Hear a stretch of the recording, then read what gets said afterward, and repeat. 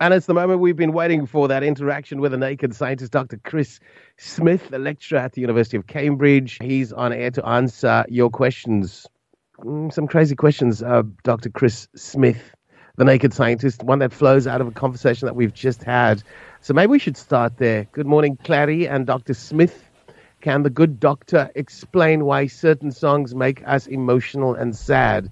Solly wants an answer. Can you help? Morning, Clarence. Morning, Solly. The answer to this question is that the way the brain works, there are different brain regions which are specialised for doing certain tasks. And we have a region of our brain called the limbic system, which is right down in the core of the brain, at the base and at the sides of the brain. And it is intensely and strongly connected to almost all of our senses. But it's particularly well connected to the senses which are very primitive, chiefly smell, but also hearing. And certain sounds and certain smells strongly activate this network.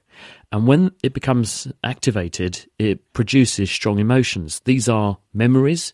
They also could include fear responses, because there's a region that's part of the limbic system called the amygdala, which is your fear center. And the reason for this very dense connectivity is that if you think about it, what would have made the difference between life and death over evolutionary time is the ability to learn that something is bad. Avoid that, and you're more likely to survive. So therefore we make strong memories which are associated with emotions and situations.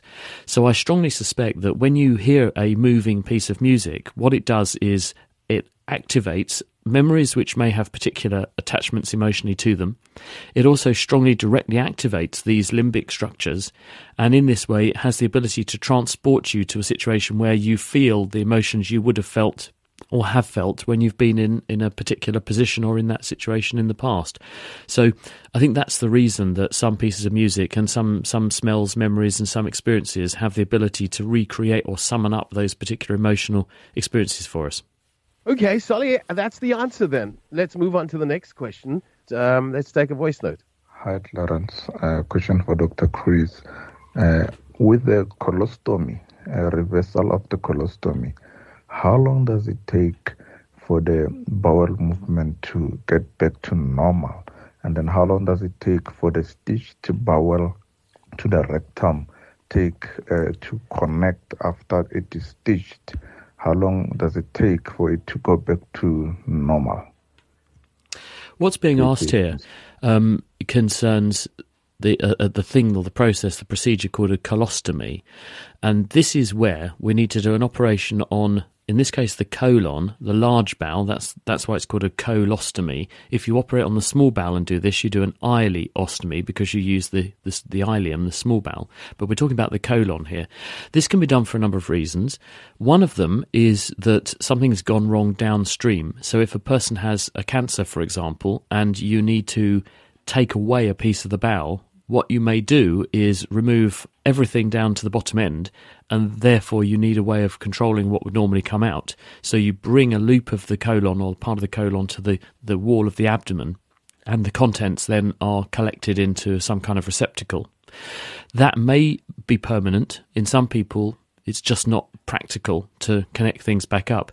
But sometimes we do what's called a defunctioning colostomy, which is where you do that procedure and you open up a loop of the bowel or a surface part of the bowel onto the abdominal wall and collect the contents. And this means that the bit downstream gets a rest. You don't have it doing anything for a while. This can be done for a number of reasons. If you've had surgery there, or there was some kind of injury or trauma, or something needed to be fixed downstream, or you needed to do some other refashioning because of fixing a cancer, for example, and you didn't want things going down there while you were fixing things up. But when you do then connect things back together, the healing process in the intestine is incredibly quick. And it does. I've taken part in colon surgeries where people have been stitched back together on the table there and then, and they haven't had any of this done. And so things then settle down. There is a period when the bowel does take a while to recover. It can take a number of days before things begin to move normally again. And there are various reasons why that happens, but it will really depend on why the procedure was done in the first place, what lies downstream of where the procedure and the cut into the bowel had to be made, and what really a range of other factors that affect operative outcomes, like how old the person is, any pre-existing medical conditions and that kind of thing. But with a fair wind behind you, if everything is otherwise in good shape, then things should come back pretty quickly. And as long as the anatomy is not too disturbed and the nerve supply can re-establish itself, then it should be possible for things to get back to normal, and they will re-establish quite quickly. Let's move on to another question via WhatsApp from Gian. She writes, "Morning, Dr. Smith. Whenever my brother visits, I start calling my son and him by the same name. In other words, I get them confused, but only when they're both in town at the same time. What would be the reason for this?" When I was little, I used to go and stay with my grandma, and she used to work her way through the names of all of the men and males in that side of the family in age order to get to me. And it would just happen. It wasn't that she was doing it on purpose. She would trip her way down like a ball, sort of going down a cascade, and eventually arrive at the correct name. I don't know. I can only presume that if you've got a lot of people who are very similar, and your brain works by using various connections, and when you see a pattern of stimulus, a particular face that looks a certain way, sounds a certain way, has certain emotional and environmental and situational connections to you, you summon up memories relevant to that person. And occasionally there can be a bit of miswiring, which means that when you go for that word, you get that word. So I can only assume it's because they're so similar in terms of the situation, the family connections and so on, that the normal pattern of activity that would recruit one name also pulls up both, and then the brain has a sort of quick choice to make. Which one is it? And then it sometimes plumps for the wrong one. Okay, then a question in about the uncanny proportionality between the distance, or the distances between the Earth and the Moon and the Sun. It reads as follows: "At the eclipse of the Sun, both the Moon and the Sun appear to be precisely the same size, not one larger or one smaller. Why this exactitude? If we were on Jupiter and Mars, would their moons also appear precisely same-sized as the Sun, or is ours the sheer magic of serendipity? Are we unique in the universe? I have been intrigued since I was a child," says Royston Lamond, and it's a question that intrigues me too. Hi, Royston. Well, first of all, what's an eclipse? Well, an eclipse, as you correctly surmise and put in your question, is when the sun and the moon are in alignment in some way, and so you see a bit missing from the sun because the moon's in the way, and it's blocking the light coming to the Earth's surface from the sun. And so the sun's disk is either partially or totally occluded, blocked, or you can't see. Now, the total eclipse, where the moon completely covers the sun, effectively that is serendipity. The sun is millions, it's over 150 million kilometres away. And the moon is about 384,000 kilometres away. So they're vastly different in distance away from each other. One's very close to the Earth, one's very far away, but one is massive. You could pack the Earth inside the sun about 1 million times, but the moon is tiny in comparison. Well, the moon is the radius of the moon is about a quarter of the radius of the Earth. So it's just chance, actually, that the moon is in the right place in the sky now relative to the Earth and the Sun, and this means that the disk of the moon is about the right size to block out the sun when it gets between the sun and the Earth, and that is down to chance. And it won't always be like that, and it wasn't always like that, because when the moon first formed, which was about 4.57 billion years ago, from the collision between two planets, the early Earth and another one, which we think is what gave us the moon formed initially much closer into the Earth, and a whole heap of dust and material and crust material from the Earth was like a shroud around the Earth and slowly coalesced to form our moon. And this is why we have a relatively big moon compared to other moons, which are often bodies which have been captured by big planets. You mentioned Jupiter and Saturn, very big gravitationally active planets. They've caught their moons from elsewhere that have been passing material. We made ours. That's why it's so big. But when it formed very close to the Earth. But because the moon is taking energy away from the Earth spins every day inside the orbit of the moon. This has a slingshot effect on the moon. We are giving some of Earth's rotational momentum to the moon. This is having the effect of driving the moon farther and farther away from the Earth. It's going further away by about 2 centimetres every year. And we know that because there's a mirror on the moon's surface put there by the Apollo missions, and there's a laser beam being bounced off of it from the Earth, and we can measure very accurately how long that journey takes.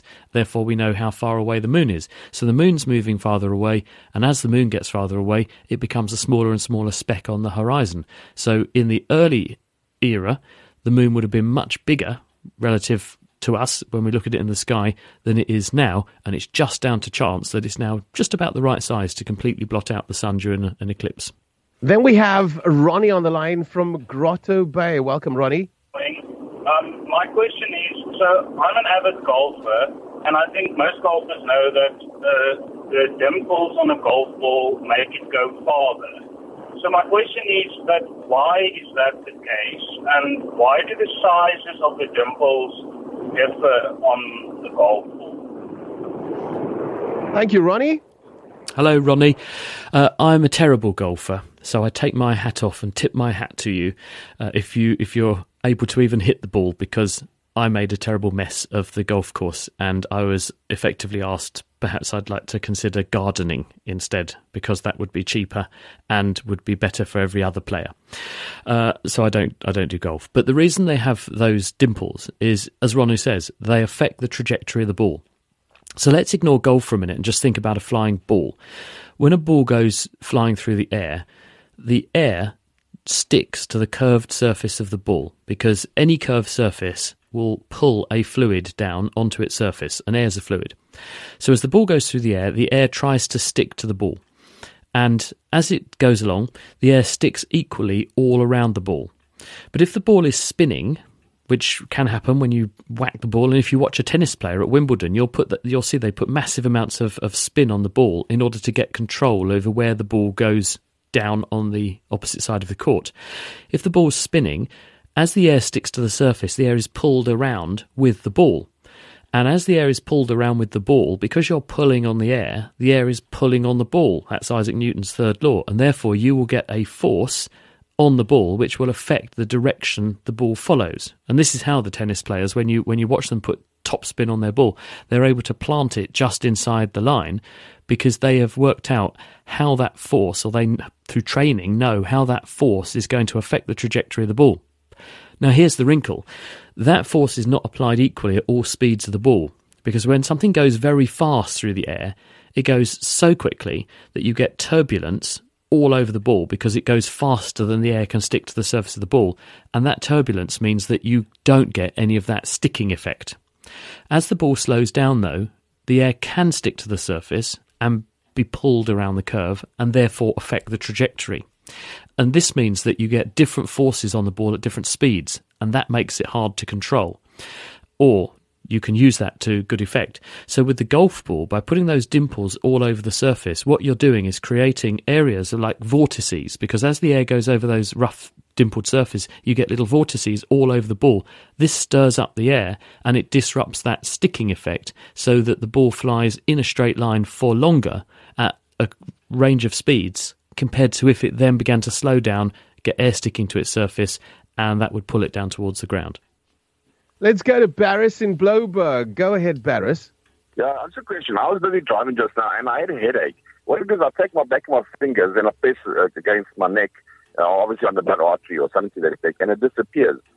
So the question is, what is the headache? Is it something in your brain, or is it an artery? And also, does high blood pressure have an effect on headaches?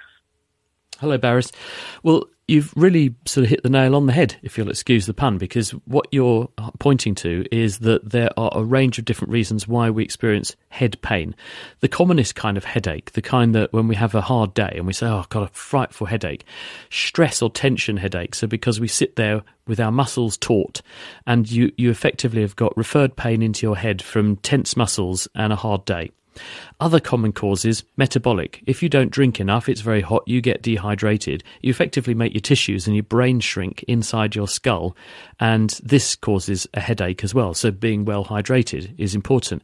Then there are things like, you mentioned arteries. Yes, if you have got an artery which bursts inside your head and this causes a bleed, then this is excruciatingly painful. And people talk about a thunderclap headache because it's literally like someone hit them around the head with a plank of wood.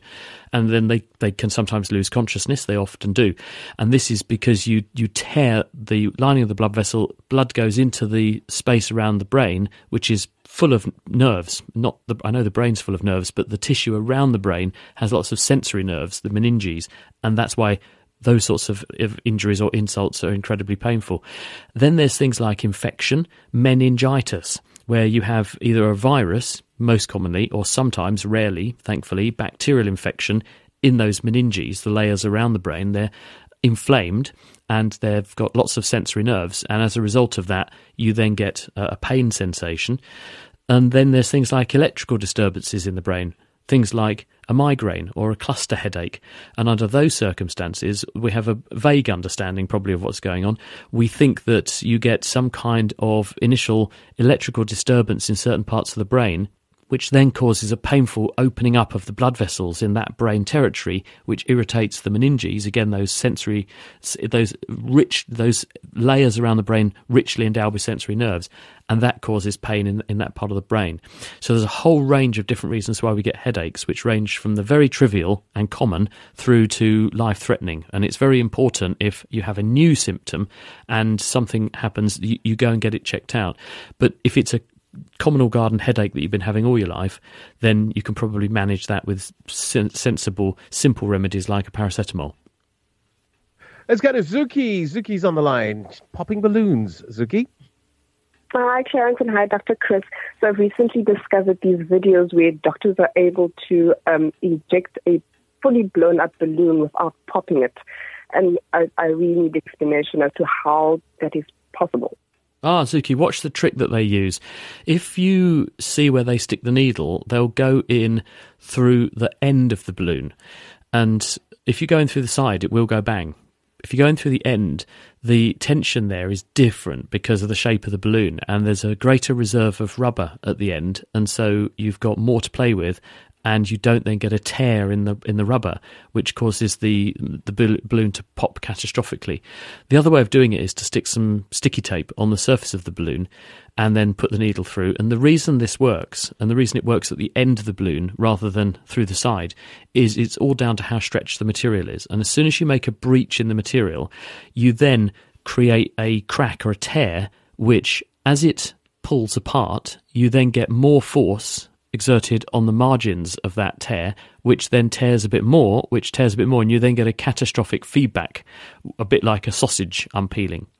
And this is why, if you look at an aircraft, the windows are always round, or a boat has portholes, because if you put something which has got sharp corners onto an object which is under a lot of stress, then you've got a point of a concentration of forces at the areas of the corners. Whereas if you have a circle, then there is no corner, so there's no concentration of force. The force is better balanced in a circle, and therefore you don't get an opening up of a tear and then a concentration of force at that margin and then that unpeeling effect. Then we got Mel on the line as well. She wants to speak about enlarged hearts. Go ahead, Mel. Hello. Thank you for taking me. Is an enlarged heart dangerous? And if so, why? Oh, hello, Mel. The answer is it can be, but not always. If I go to the Olympics or I go to the Rugby World Cup and I measure the cardiac output, how much is coming out of the heart of the persons on the pitch or on the track, I'm going to measure something which is, in some cases, double what I would get for an average person walking down the street in Cape Town. That is because they have trained, and just like your brain and muscles around your body, the more you use something, the better honed it becomes at doing its job. And the heart gets bigger in response to being driven by exercise and training. So you will have a large heart, but that's muscularly large, but within healthy limits. On the other hand, if we find people who, for instance, have got high blood pressure, or have got a problem with one of the valves that's coming out of the heart, which means that the heart has to work a lot harder in order to push blood around the body.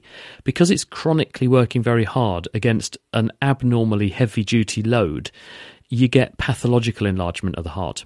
And it enlarges by laying down more muscle. And if you measure the thickness of the wall of the heart chamber, it's much bigger than it should be. We know what the healthy limit is. Well, these muscles can become double that sometimes. They get big, fat and beefy. The other reason a heart can enlarge is if it stops working very well, it fails. And as a general rule, the more you stretch a heart, the harder it works and the more it pushes blood out, up to a point. And this is because as you enlarge the heart or fill it harder, you pull the fibres in the heart muscle into better interdigitation to get more force out. But if you then go too far and push too much blood into the heart and make it too big, you start to lose that interdigitation and you reduce the force the heart makes. And so you get to a point where putting more blood in starts to cause the heart to just get bigger and not produce more force. And so the other reason a heart can be too big, apart from having too much muscle, is it can have too much blood in it and it stretches and becomes a large failing heart. And when we do a chest x-ray, we can see that someone's heart looks too big on the x-ray. So in some circumstances, having an enlarged heart is perfectly normal and a reflection on what you do for a living professionally. On the other hand, and particularly in people with underlying disease processes, getting a big, fat, beefy heart can be bad news and a sign of an underlying disease. And if it then begins to swell up because it's filling up with too much blood that it can't eject, that's a failing heart, and that's definitely bad news. Okay, we're running out of time, but if you can venture a very short answer to this question. I love watching documentaries about wild horses. Tame horses need their hooves maintained, but obviously wild horses don't. Why? Adam in Weinberg with that question. Hi, Adam. Well, horses first evolved something like 30 million years ago, and they've been very successful as a species ever since. And there are many hoofed animals that are equines, like horses. And, of course, there are no farriers who go around offering shoes and toenail clipping service for them. So, obviously, nature has endowed them with the ability to maintain their own feet. But with modern-day horses, we've bred them, we've selected them, and therefore we have changed what the wild equivalent would be by breeding them to have certain traits and characteristics, just as we've done for dogs. And once you start bringing human selection into the process, some of that natural restoring effect and natural behaviour that nature would have provided is lost. And so in the same way that if I start growing a garden, I'm then committed to pulling out the weeds. If you start growing animals that you've selected for sizes, shapes, certain characteristics, you're then going to have to start selecting or providing a service to maintain the things that nature no longer can provide. We're going to have to rest it there, but a big thank you, Dr. Chris Smith, our naked scientist.